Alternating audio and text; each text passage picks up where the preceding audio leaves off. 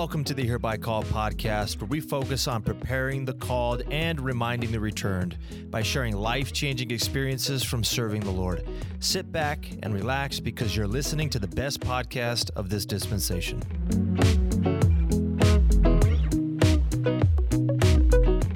You learn who you are and who everyone else is and who you can all become. And I think it just changes your perspective on everything. I think it teaches you how to overcome the weaknesses you have so that you can help other people do the same. And so even if you don't think you're perfect now, you're still not going to be on your mission, but you're going to get a lot closer. And so I would tell everyone that's even considering it to just do it.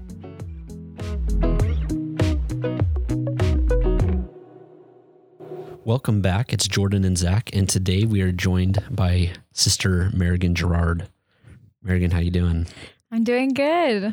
Marigan is fresh. She's been home for a month from, what was the name of your mission? The Philippines Iloilo mission. And we always like to kind of start from the beginning, kind of chronologically. Before you even went on your mission, what were your thoughts when you opened your mission call? So this is kind of an embarrassing story, but I was convinced I was going stateside, preferably to Temple Square. And I made that vocal to everyone that I was going to go there and that was my dream. And so my parents said, okay, if you want to go there, then where do you not want to go? And I said, probably the Philippines. Oh, no way. So my dad kept teasing me for about a month and he kept saying, well, the Philippines are going to love you. They're going to love you there. And I kept saying, stop saying that. And then I opened my call and it was the Philippines and I was convinced he called someone and made it happen. That's funny. So I was pretty terrified when I found out that I was going to the Philippines. So what was your conviction of going stateside and going Temple Square? It's just something you've always wanted to do, or? I didn't think I could go foreign. Yeah? I thought like I'm a little high maintenance. I don't think being like in a foreign country I thought that would be too hard for me. And so you open your call and you read Iloilo, Philippines. What's going through your head other than being a little bit terrified? I thought, oh my goodness, what did I get into? Can they switch it? But I think the craziest was I was trying to figure out like the language. I was like, this is not even a normal Philippine mission language. Like, where am I going? Yeah, what was the language that you were called to speak? I was I was called to speak in Hiligaynon language. Hiligaynon. And how did you pronounce that when you first read your call? Because I can hear you say it with a little bit of an accent. Yeah, I would have had a hard time pronouncing that. Yeah, I pronounced it, I think, Hiligaynon because it's spelled with gay in the middle. Yeah. Hiligaynon. So you went to the MTC. Was that in Provo or in the Philippines? It was 5 weeks in Provo and then 2 weeks in Manila. Nice. Oh, they have an MTC there too? Okay, yeah. Cool. It's awesome there. It's really small, but it's awesome. And then how long were you in the MTC for? Was it 9 weeks or? Altogether 7 weeks. 7 weeks. 5 in Provo, 2 in Manila. And then you're just thrown in there. You're preaching the gospel in another language, in another country. Yeah. How much of a role did your trainer play in helping you learn the language? Okay, so my trainer is the sweetest, bless her soul. She does not speak Hiligaynon. She lived in a northern part of the Philippines, and that was her first area speaking Hiligaynon. Her other 2 areas were speaking another language in our mission. And she couldn't really speak English, and I couldn't really speak Hiligaynon yet either. So we had a really bad language barrier for the first couple weeks where we just couldn't get along because we couldn't understand each other. Mm-hmm. But towards the end, we were only together like 7 weeks and I got emergency transferred. But towards the end, she helped me a lot where she was only speaking like Hiligaynon to me because she couldn't really understand my English. So she helped a lot, but I think I kind of progressed after that. What? And I feel like we jump in, at least when I think of missions, I'm like, okay, like they went to this area and then they learned the language and then boom, they're off. And it's like that first couple of weeks, that first transfer, like that is so hard. Even if you're like, I served English speaking, it's so hard, like of an adjustment. What kept you going when you couldn't even speak to the person that you're with 24/7? Yeah. Prayer. Like, I remember convincing you're taking a bucket shower. Like, I'm in the Philippines, the water's freezing cold, brown, like no air conditioning. And I remember like convincing myself, okay, you signed up for this. You signed up for this. Like, you're not coming home early. You got to do this. And I would just cry all the time, like at the apartment. And then I would just pray and say, Heavenly Father, I want to be here. I don't know how I'm going to be able to do it. So you got to help me out. And I feel like every time I just had a lot of peace come over, like, you got this, you can do it. And I think that the Spirit helped my mind kind of understand her as well. So even though she was speaking another language and I was too, I think we kind of understood each other at the same time, which was like crazy. But now, how similar is Hiligaynon from Cebuano or Tagalog, the one that your companion had spoken? Was it pretty similar? Or when you say she didn't speak Hiligaynon, or was it like she had to learn a whole new language as well? Yeah, so that's like the cool thing about the Philippines is everyone there, their native tongue is Tagalog. And so they can all pretty much speak Tagalog. They understand it. But there's over 100 dialects and they are all different. So you could meet a Filipino who lives in like Luzon, which is like the northern part. And if he could move to my island, Panay, and he could live there for 10 years and he still wouldn't be able to speak the language. No way. Yeah. Wow. So it's very different. I almost think of it like all the different accents down in the South. It's like not even like that though, Florida's, because you could still understand someone. It's I guess like you're right. It's like Arizona and Mexico, and like, yeah, I guess that's weird. It's different. Yeah. That's tough. It is really tough. So besides the shock of a language, what were some of the cultural shocks that you had going from the U.S. to the Philippines? Wow, a lot. You mentioned bucket shower. Yeah, bucket shower. No toilet paper. Toilets that don't even have a handle to flush. That was kind of interesting. Did they have the pull thingy? No, you just dump water down it. Oh. It like drains. Another thing is like they refer to each other as like family. So if I saw someone older than me on the street, I would refer to her as like nanay, which is like mother. Oh, really? Or like tita, which is like aunt. And so if you refer to someone as kind of their first name, it's not super polite. It's kind of disrespectful. They're very like family oriented. And that was like kind of formal and just interesting. Yeah. That's kind cool. of like, But that's cool to be so, close and familiar with people as you speak to them. yeah, it was nice. It was kind of awkward. I think like we're taught in the MTC, nanay means mother. And I would hear my companions call someone mother. And I'm like, that's not your mother. Why are you calling her that? But so like, yeah, it is. yeah. So that was one. And before you can enter someone's house, you take off your shoes. That was kind of weird to me. I remember like a lot of the houses are dirt floor. So like you're taking off your shoes and walking into dirt floor, which From is dirt floor to dirt floor. Yeah. Is there anything other than, is it trying to be clean, or is there like some type of symbolic meaning behind that? Like clean, and it's just like respectful. If there is a symbolic meaning, I never have heard of it, but I think it's more just out of respect. Now, when I think of the Philippines, I just think of it like A million islands. Yeah, a million island and all jungle. Is that how it was? But then when I see Cebu, it's like a big city. So what was the demographic of your mission? Was it more islands, more tropical kind of backcountry, or was it kind of big city? So my mission of Panay is literally everything. You have something that's called bukid, which is like mountainous, like super mountainous. You have like beaches, like white sand beaches in our mission. Like wow. resorts. Yeah, like resorts. Cool. There's like just dirt areas. Like there's places called squatters, which is really poor areas. There was like city areas, like suburbs, and then there was rice fields. So there was like everything there. Wow. Mm-hmm. Tell me about rice fields. Rice fields. How do you feel about eating rice after living in the Philippines? I love rice. Rice doesn't love me. It's like a love-hate relationship.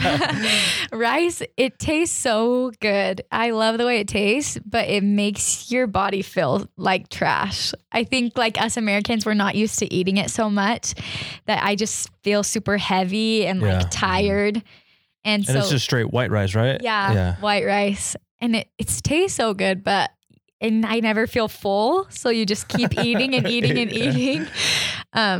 But yeah, I love rice in small portions. Were there any other foods that were new to you that you just came to love?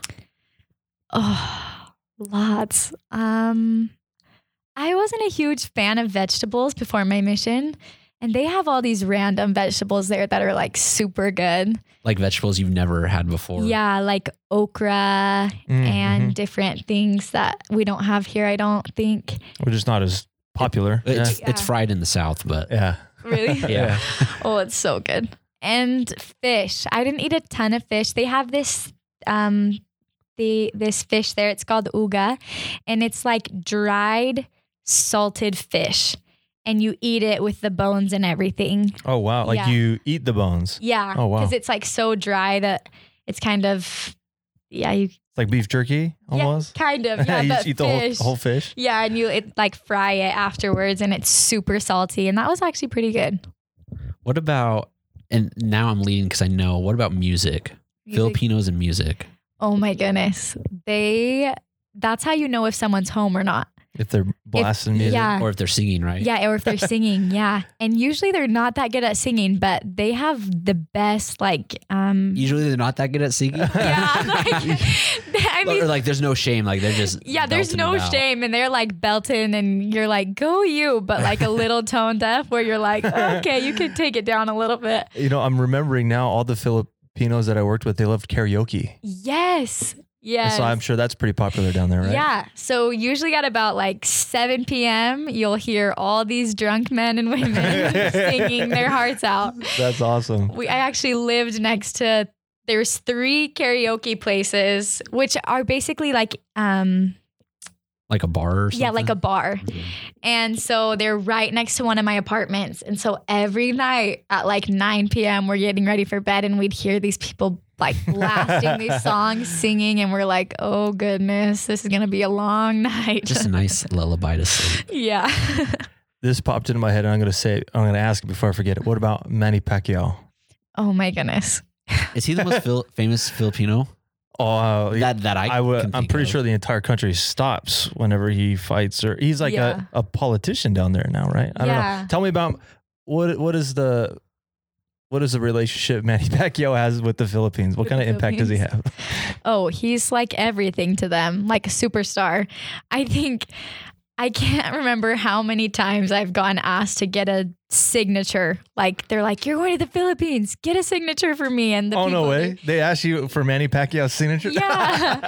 And like same with like, even like Americans, they want it too. Like, but he's pretty good. And they always say they'll like mess with Americans. Like, oh, you're fighters. They have nothing against Manny Pacquiao. That's funny. So yeah. Well, I guess Floyd Mayweather has something to say. And I'm not a boxing guy either. I just remember hearing. It seems like everything stops whenever there's a big. So I served in Brazil, and so when like the national team would play soccer, like everything would just stop. And so I heard Manny Pacquiao is very much the same way. Yeah. So getting away from the culture of the Philippines, back to your mission, you've been out and you're learning to speak a new language in a new country, and you're trying to preach the gospel to people. And then early on in your mission, you got to train a new missionary. Tell us what that was like. So when I was in my mission 7 weeks, I got emergency transferred out. There was some problems with some other sisters, and they put me right in like the mission home boundaries. So I was in the same ward with my mission president. Oh, nice. Yeah. And I had like a follow-up trainer sort of for a couple weeks. Then she got emergency transferred. So by about week 11 of my mission, I was put with a sister that they call it batch. We had got there together. Neither of us could speak the language. They gave us a brand new area, and then they had us train together in a trio. Oh, wow. And so it was us 3 with a Filipina from Luzon, which is You said the northern, yeah.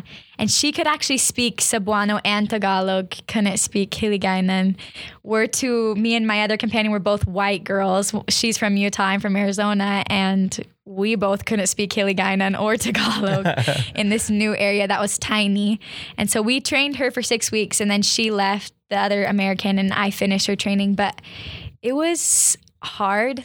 It sounds like a lot of what you were experiencing earlier of just being overwhelmed, and I imagine a lot of prayer every day and in the shower with your bucket shower. Yes. Yes. It was super overwhelming, but it was good. I think that we all kind of balanced each other out, which is I think what we all needed. We had a rough patch at first. We were living in a house with 2 other sisters, and it was hard having 5 in one house and different foods trying to all fit, and it was just really hard. We moved houses, and it was rough, but surprisingly between the 3 of us, 2 English speakers, 1 Tagalog speaker, we had a lot of success in that area. And so even though it was hard, I feel like the Lord blessed us because we were trying. Absolutely. Yeah. His grace. We've talked about it before. If you're trying, then the blessings will come. Yeah. What do the people of Iloilo think of Americans? 2 sister missionaries coming in there. What do they think? They love Americans. Filipinos are the sweetest people I've ever met. And they are super, English, hold on. They're super... Will you say it in Hiligaynon right now, whatever the word is? Parang... Wait lang. Budlay man. Basta, they're super... They adapt well, and they can speak good English.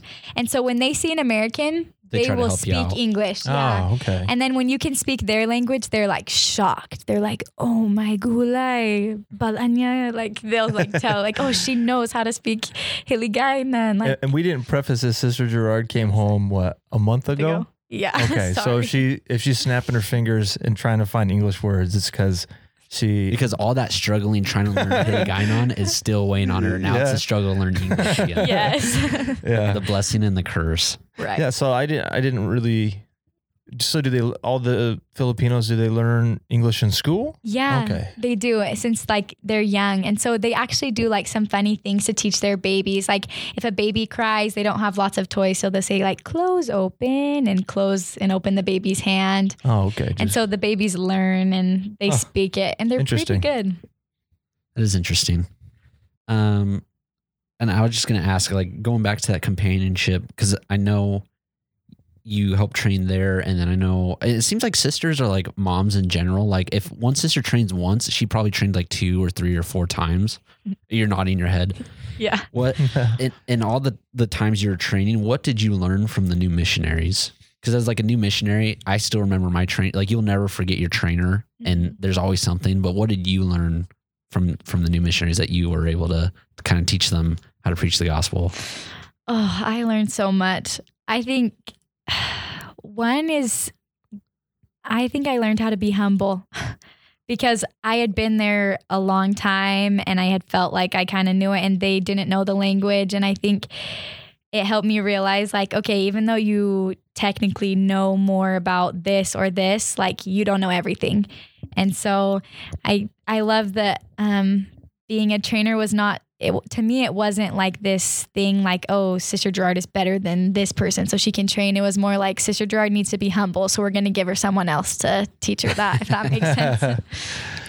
Well, I think there's always something to be learned from whoever the student teaches the teacher as well, and so it's regardless of who you get or what type of personality you get, there's always something to be learned. And sometimes it's being humbled.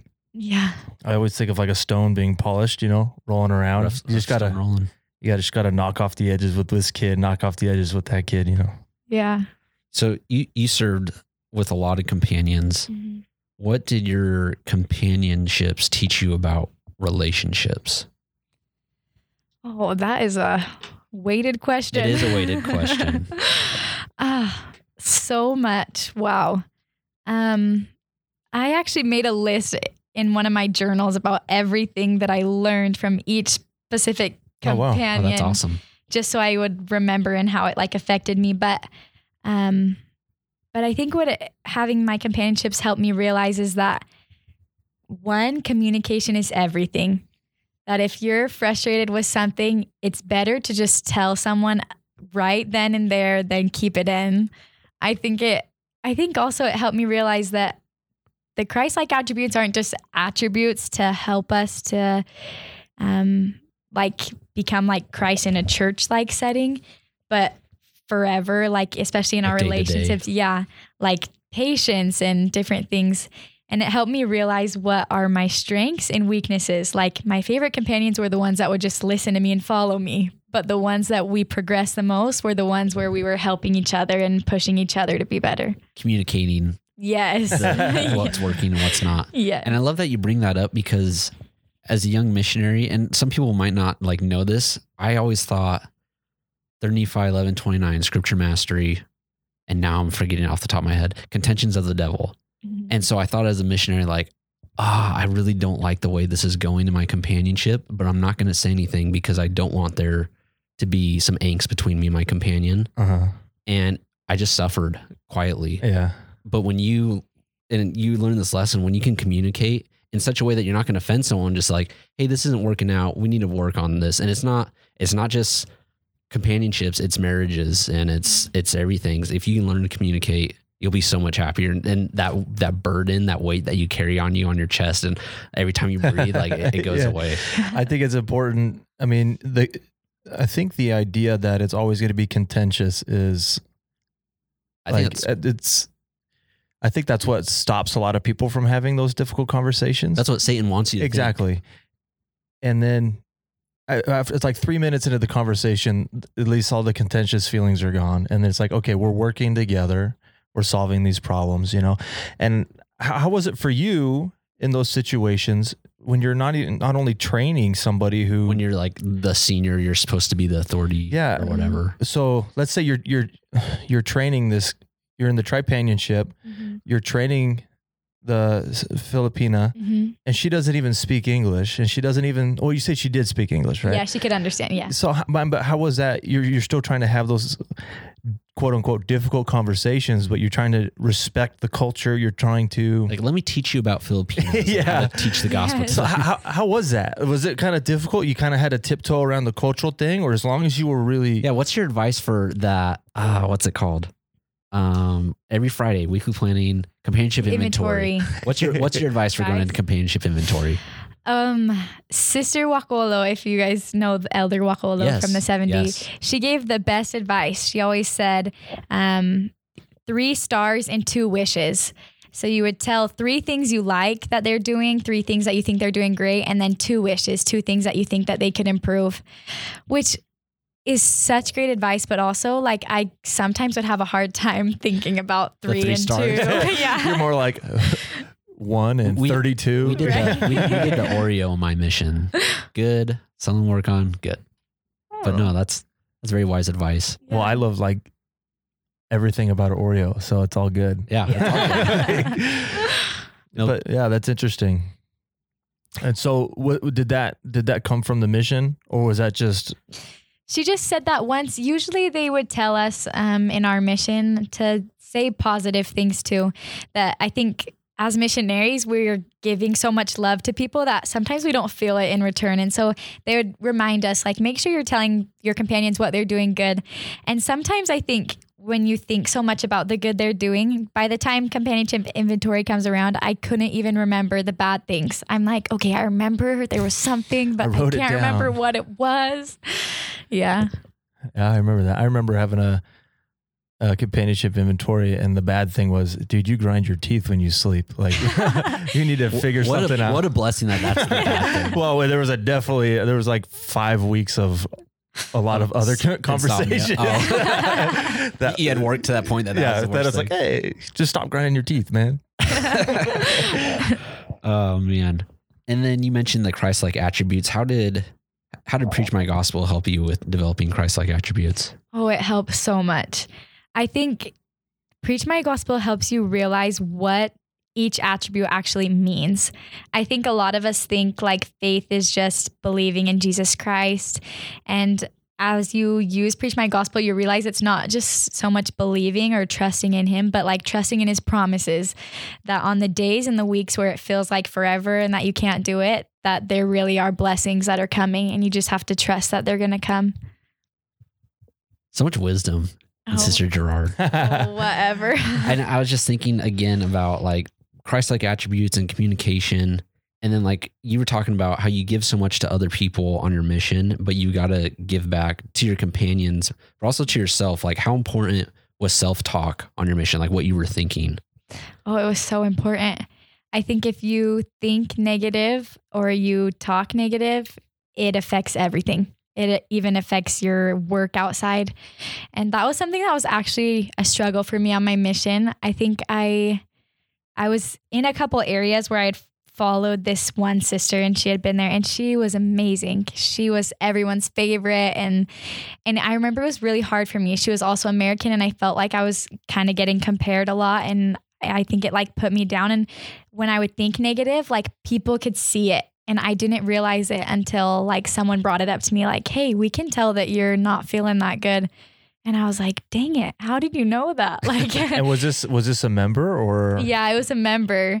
And she just said like, we love you. We're not comparing you to her. Like, I think you're just doing it to yourself. And I'm like, you're probably right. Well, I'm not going to do that anymore. So how was it receiving that like counsel from a ward member? Because I think of right now, like if I was to go and there's sisters in my ward, I think I would have a hard time walking up to her and going, hey, how are you doing? I think you're having a hard time. How was that as a missionary to have a ward member come and open up and essentially support you, but at the same time potentially have a difficult conversation saying, hey, I noticed you're having a hard time. How was that? It actually was not hard at all. I think part of it is the culture. Like we refer to everyone as family. And so once you're there for so long and you're calling someone your mom the whole time, I think you just like take it as this is like a mom. Intimate relationship. Yeah. That's cool. I think if I was also in an American mission and someone or a stateside mission and someone said that to me, I probably would be super offended. But like in the Philippines, it was more like I felt like they really cared about me and wanted me to be happy. Yeah, for me as a ward member, I could walk up and I could say, I could see this going one of two ways, either really good or the elder or sister going like, yeah, being really offended. Yeah. But I think that's really cool that the culture was there and, you know, you had that relationship where there was no boundaries, and it's really good that you accepted that and then it changed your outlook on that area.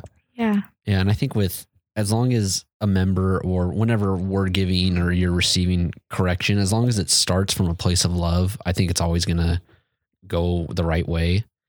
And like you talking about like how awkward it would be to talk about something with a missionary.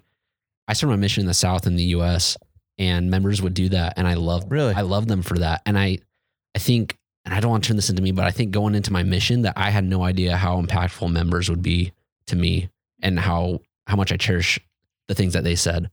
Like they're your best friends on your mission. Yeah, well, let's talk about that for a second. How impactful were the members in your missionary work? Yeah. Wow. Okay. So the members in the Philippines are member missionaries for real. Like they have referrals out the wazoo. Like there are so many referrals that they have for you. They feed you even if they have nothing. They are always checking up. If they give you someone as a referral, they will check up the next day. Oh, really? Yeah. Like, so did you call them? Yeah. Did you visit them? And they'll tell you too, like, okay, maybe you shouldn't say this thing or this thing to this person. And they'll give you the rundown. Like this person has been taught before, but we know she's ready. Yeah. Wow. These are the things. And so they were so helpful. And then there were some areas where the members were a little bit harder. And I think maybe the wards or branches weren't as unified, but the ones where the wards were super unified, we never worried about having like someone to fellowship them at church. We never had to call someone in advance and say, we're going to have someone at church, please help them. They would just stand outside, shake their hands and say, come sit with me. Wow. And so we'd have to try to find, we're like, okay, where are our investigators in here? Like trying like the member had stolen them. Yeah. So we're like trying to find, we're like, where are they? Like trying to count how many are there so that we can do our key indicators. And it was super interesting. What a good problem to have. Yeah. You were talking about wards, and then you had served with your mission president.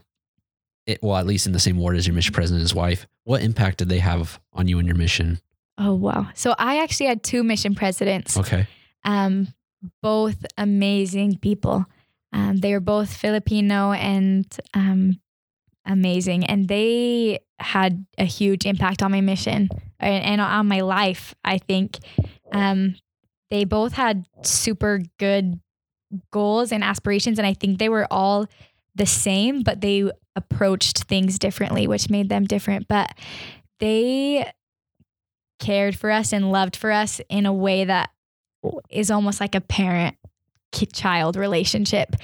And they helped our mission progress so much, but also I think the missionaries, that they really took the time to get to know the missionaries, that they would remember things that you had told them in an interview or joke with you. And it wasn't super awkward or a strict type, like a business type of relationship. It was fun. And they helped me realize that life and the gospel is it's not just serious all the time. It's life.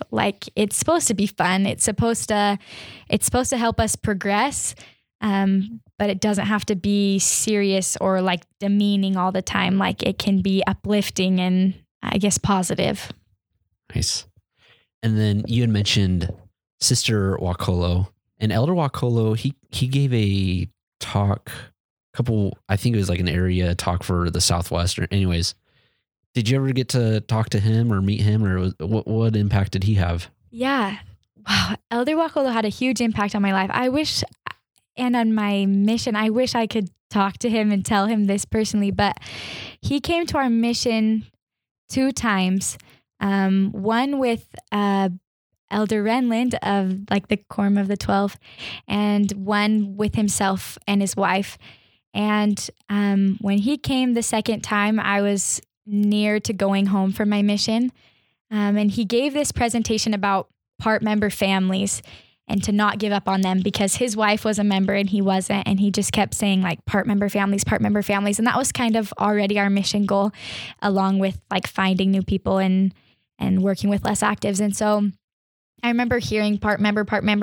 And the area I was in was basically all part member families.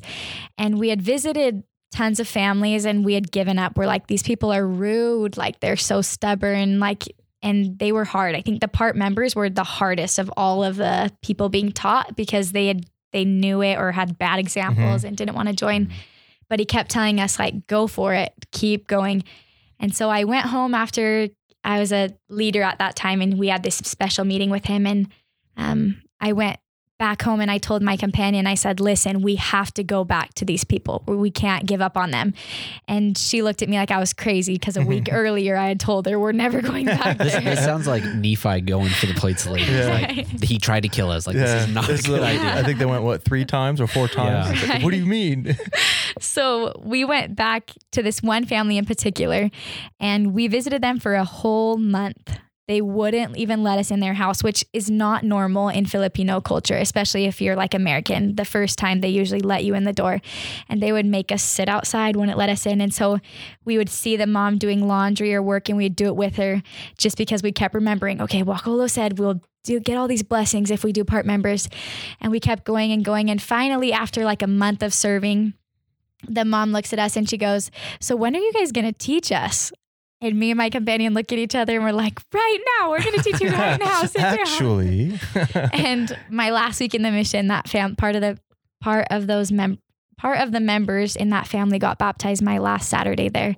And so I think Elder Wakolo is the one to thank for that, because had he not kept encouraging us to do part members, I probably would have dropped those people. Wow. Yeah. That's awesome. And that is cool. It sounds like Filipinos sound awesome. My father-in-law is Filipino, and he's the happiest, nicest guy ever. And every Filipino I meet, they're just smiling, they're happy, they love music, and they're big about family. But the church is growing so much in the Philippines. Do you know how many temples are in the Philippines? They just announced another one, right? Yeah, they just announced another one, I'm pretty sure. Right now, standing temples, there's only 2 that are running. Well, I guess no temples are running right now, but there's 2 running. There is the problem with the Philippines is trying to build the temples.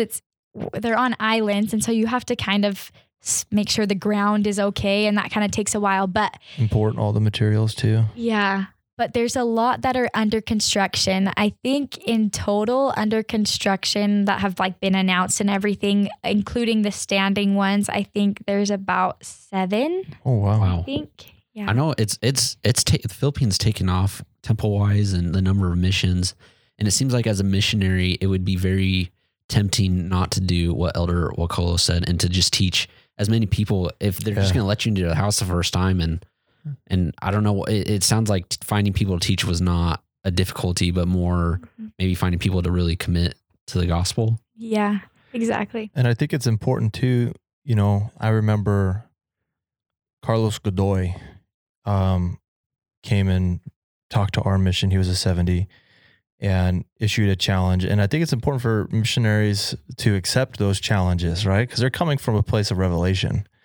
And again, had you not, like you said, a week earlier, you had said, we're never going back to that family, and again, and not only that, but you didn't go back for 1 week. You didn't go back for a week and a half. You went for a whole month before they were actually like, okay, now you can teach us. I think, it's just, again, using Nephi as an example, like when he says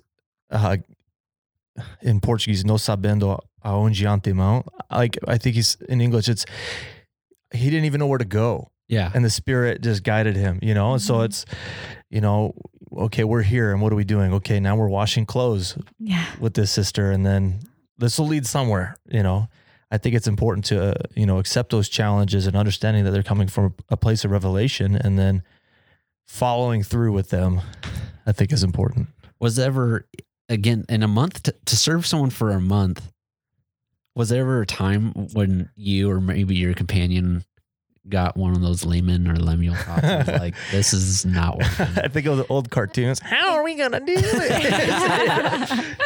Yeah, sometimes it was hard. I remember thinking like, the people around her are going to think like that we're like rich Americans or something, just trying to do things. And that was kind of one hard thing, is that I think a lot of Filipinos see Americans and they think money. And, but most people, they don't treat you that way. But I was kind of worried that that's what some people would think because we kept going back there and just serving. I think I was also frustrated because I'm like, come on, lady, we're helping you. Let us in the door. Like, we're doing our part, which was kind of frustrating. But we could tell, like, gradually there's little signs that their hearts were softening. Yeah, that she would laugh or she would do something and we'd like look at each other, me and my companion, we're like, yes, that's like a little victory for today. Until like it got to a point where we were like friends, and she actually told the mom of the family, she was the most stubborn of all of them. She actually told all of her neighbors, she said, I hated missionaries. They've tried visiting me for 5 years, but Sister Gerard and Sister Ragas, I can't get enough of them. Like, I don't want them to leave our house. And I remember I was like, we did it. Like, yeah, that's awesome. And I think there's so much, missionaries have a spirit about them, right?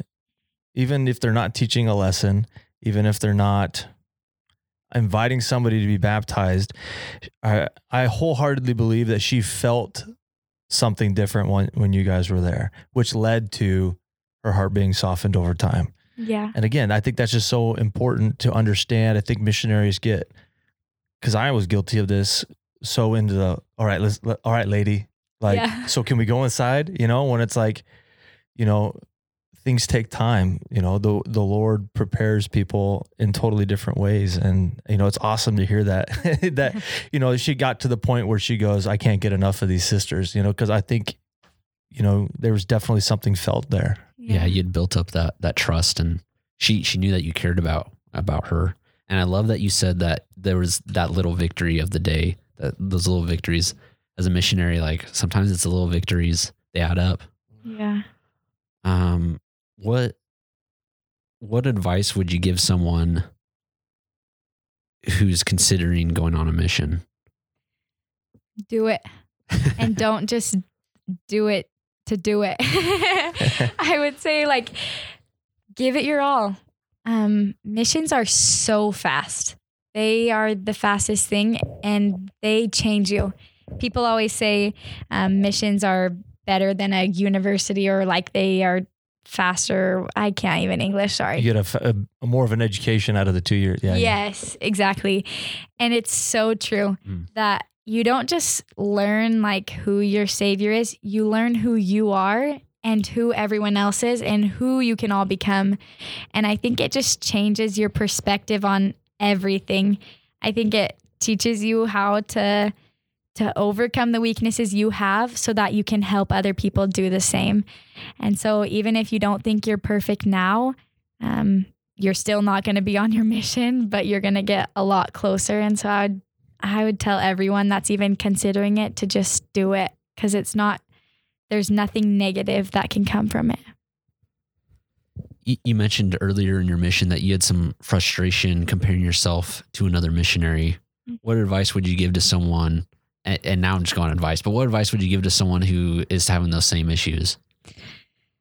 I think... Or what did you do to overcome that when that member approached you and was like, hey, something's wrong here? I met once with my mission president, and because I had been in a certain area for 8 months, had like 4 companions in that area. Had been a leader the whole time in that area, and I was just ready to leave it. I'm like, I've been here too long. Please get me out of here. And then I just felt like, and there were some people that did compare me to her, and I think that made it worse on myself. But what I did is, one, I just prayed, and then something that I kind of just realized through like my personal study when we're trying to teach other people is that about like the worth of us, or like the worth of each soul. And we teach that every day to these people to help them. And I kind of just had this feeling like you're teaching it, but you don't really believe it. Like you still think that you're not where you should be, if that makes sense. And so I think I just prayed a lot, and I told Heavenly Father, listen, I don't feel that good. I feel like I'm kind of lagging behind these other people, just trying to keep up with them. But then the other thing is, once I prayed about it, I just kept feeling like, you're fine, get over it, just work. And so I would just work, and I was fine. I got over it. Work cures. Yeah. And again, I think this is kind of a reoccurring theme as all the missionaries we've interviewed, is the moment they found out how to be themselves and not worry about being compared is really when their missionary work kind of they kick it up a notch, right? It's because you're able to be yourself. You're able to, the testimony you bear is yours, right? And you're not trying to become somebody else. And I know Jordan's mentioned it, you see these powerful missionaries and you're like, oh, I got to teach like that guy. Mm-hmm. I got to talk like this guy, or I got to testify like this sister or whatever. But as soon as you become yourself and you're comfortable with yourself, even if you're having a hard time with the language, the people accept it so much faster. It's authentic. And I think it's hard for Heavenly Father to bless you when he's like, all right, Sister Gerard, I've given you like these talents, but you're trying to like copycat someone else. Yeah. He's like, just use the talents I gave you and like appreciate them and we'll make it work. But that's where missionary work becomes fun. It's just a blast. Culturally, and you're learning a new language, how long did it take you to get to that point? Ooh, I think about 6 months was probably when I like could understand everyone and could respond. Mm-hmm. About 4 months I could understand about everything, but it took about 6 months to be able to respond. To be yourself. To be myself with it. Would you say that is the same moment when you went from crying in the shower quietly on your mission to, and like we laugh about it, but it's everybody's everyone that served like knows like, yeah, I've cried in the shower multiple times.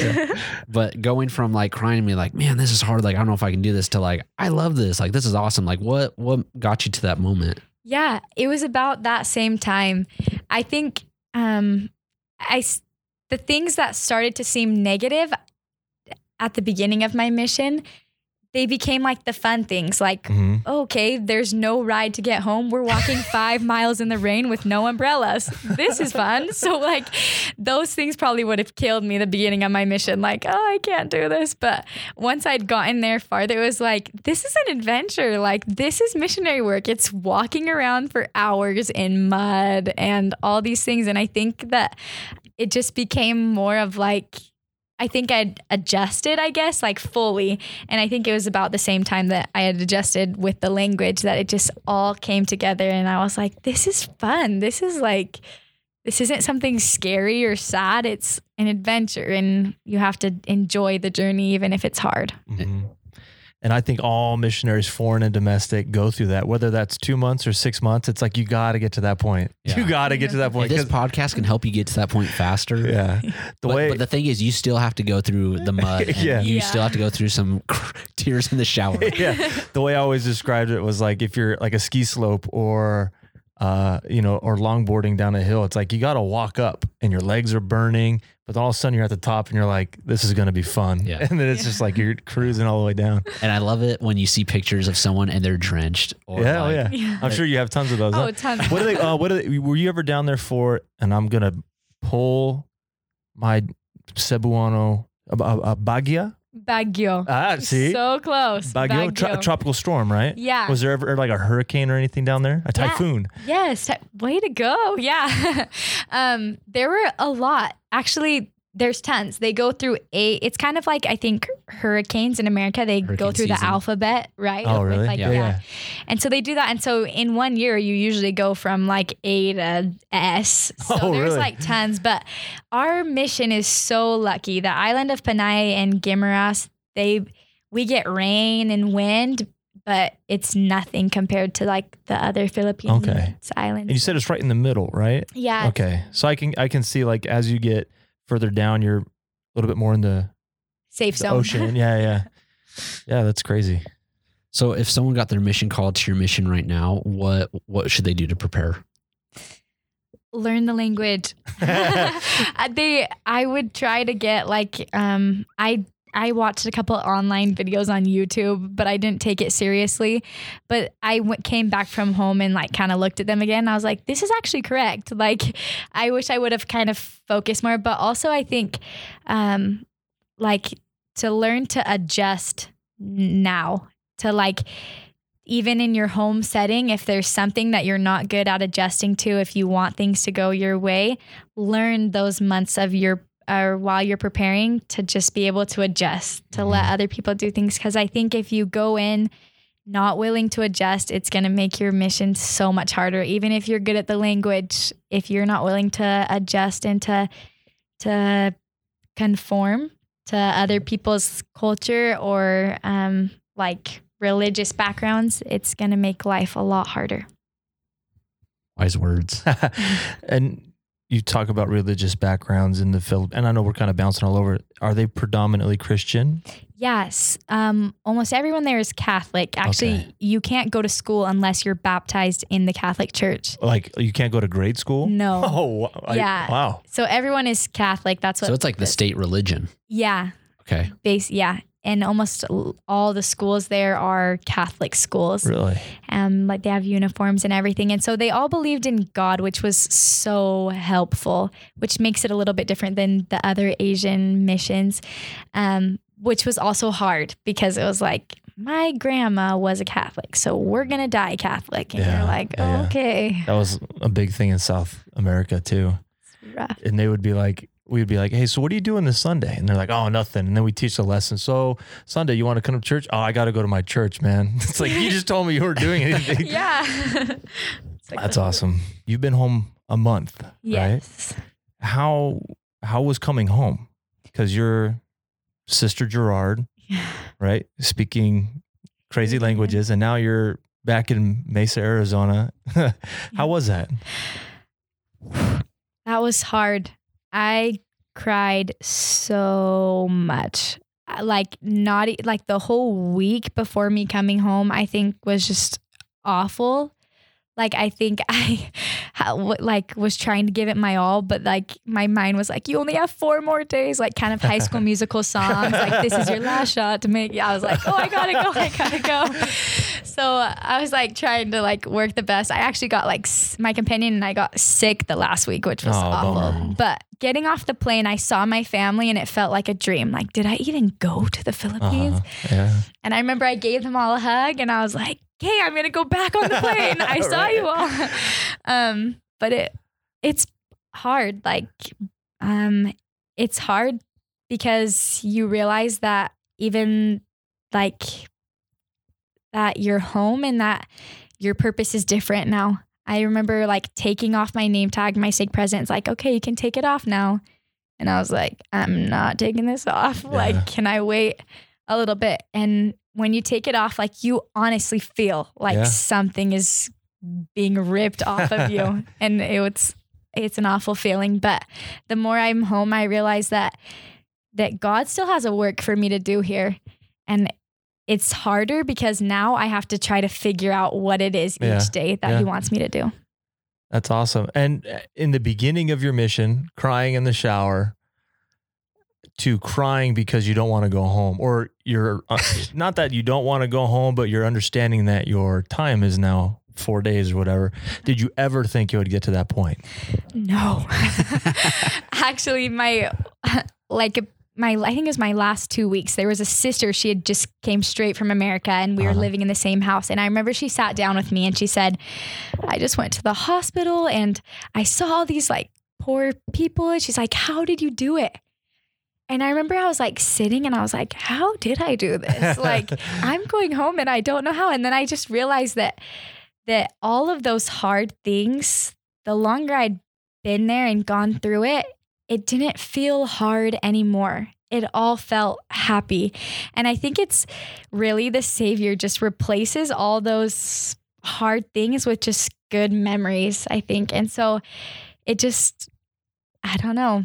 I didn't think I'd be able to make it. I thought for sure, like I was going to go home early or something. I'm like, I can't do it. Like you get so many mosquito bites and hard companions. I'm like, I'm done. I'm out of here. I'm tapping out. But I made it and I think it felt unreal. Like it felt like the 18 months was really just 18 days. Yeah, that's a good way to point it or to put it. And I think it's every missionary goes through those phases where you wake up and you're just like, what am I doing here? I can't take this anymore. But it's like you can't stop. You know, you just got to get through that little section. Just like, you know, this sister coming to you, how did you do it? And you're like, I honestly don't know how I did it. I just did it. You know, like I don't remember feeling bad. I just remember looking back at it. I remember how fun it was. And honestly, if there's one word of advice that I could share, I think that's one of them, is just get through that point. Everybody goes through it. And it's like within callings of the church too, you know, you just got to get through that point.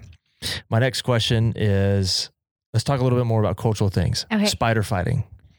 Oh my goodness. What's spider fighting? They walk around. I'll let you talk about it. Okay. Tell me about spider fighting. Oh my goodness. Okay. I'm terrified of spiders. And the little kids will walk around and they'll find like a dead leaf on on a growing tree. And they're like, there's a spider in that leaf. And you're like, that's how they know if it's a dead leaf. If it's a dead leaf.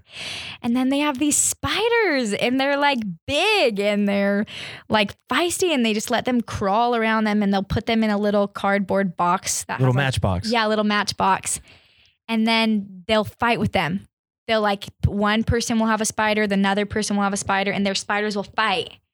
And then whoever wins, sometimes they get money. Sometimes they'll keep the other person's spider. Like it's like Pokemon cards. It's like real life Pokemon. Yeah. It's like cockfighting with spiders. Yeah. Yes. And cockfighting's still a big thing in the Philippines too. It's huge. And then it goes up to boxing. Yes. Yeah, they love fights. Yeah. They do. But they're such nice people. They are. It's crazy. I actually had more friends serve in the Philippines than like Brazil. Like everybody's like, oh, everybody knows somebody who serves in Brazil. All of my friends served in the Philippines. Really? Yeah. So they would come home talking about spider fights and Balut. Yeah. What was tell us about Balut? If you want to throw up, eat it. Go for it. Just kidding. Did you have a hard time? Oh yeah. Well, Baloo, you can get it at different stages of its life. A fermentation. Yeah. Difference of its life. Yeah. Right? It's not fermentation. Is that the right word? I think Fertilization. Fertilization. Yeah. And so sometimes it would be like the size of like half your pinky. The one I got was probably the size of my ring finger, like had a beak and feathers and everything.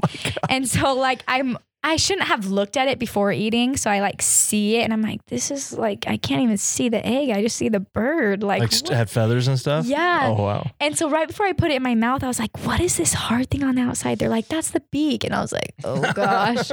I like put it in my mouth. The egg separates from the body and I just threw up and probably like dry heaved for like 5 minutes after that. Like in a member's house? Oh no, in the MTC. Oh, okay. I was going to say. In the Manila MTC, the night before you get in the field, they have everyone try it.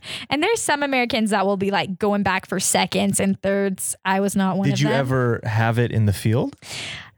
Or what? Like a member give it to you or anything like that? I was offered it.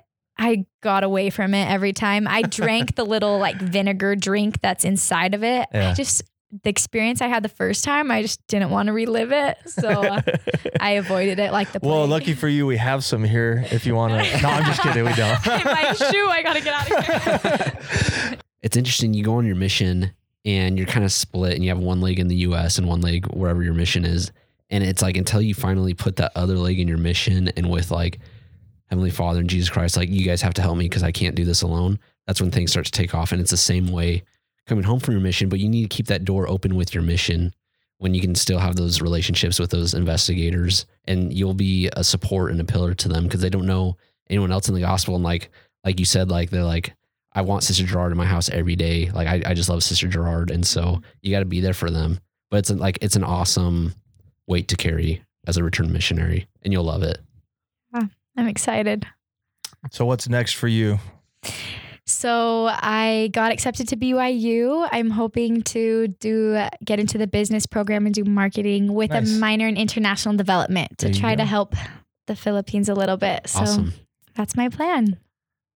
Well, Marigan, wrapping up, thanks again for coming on and sharing. Would you mind sharing your testimony in Hiligaynon?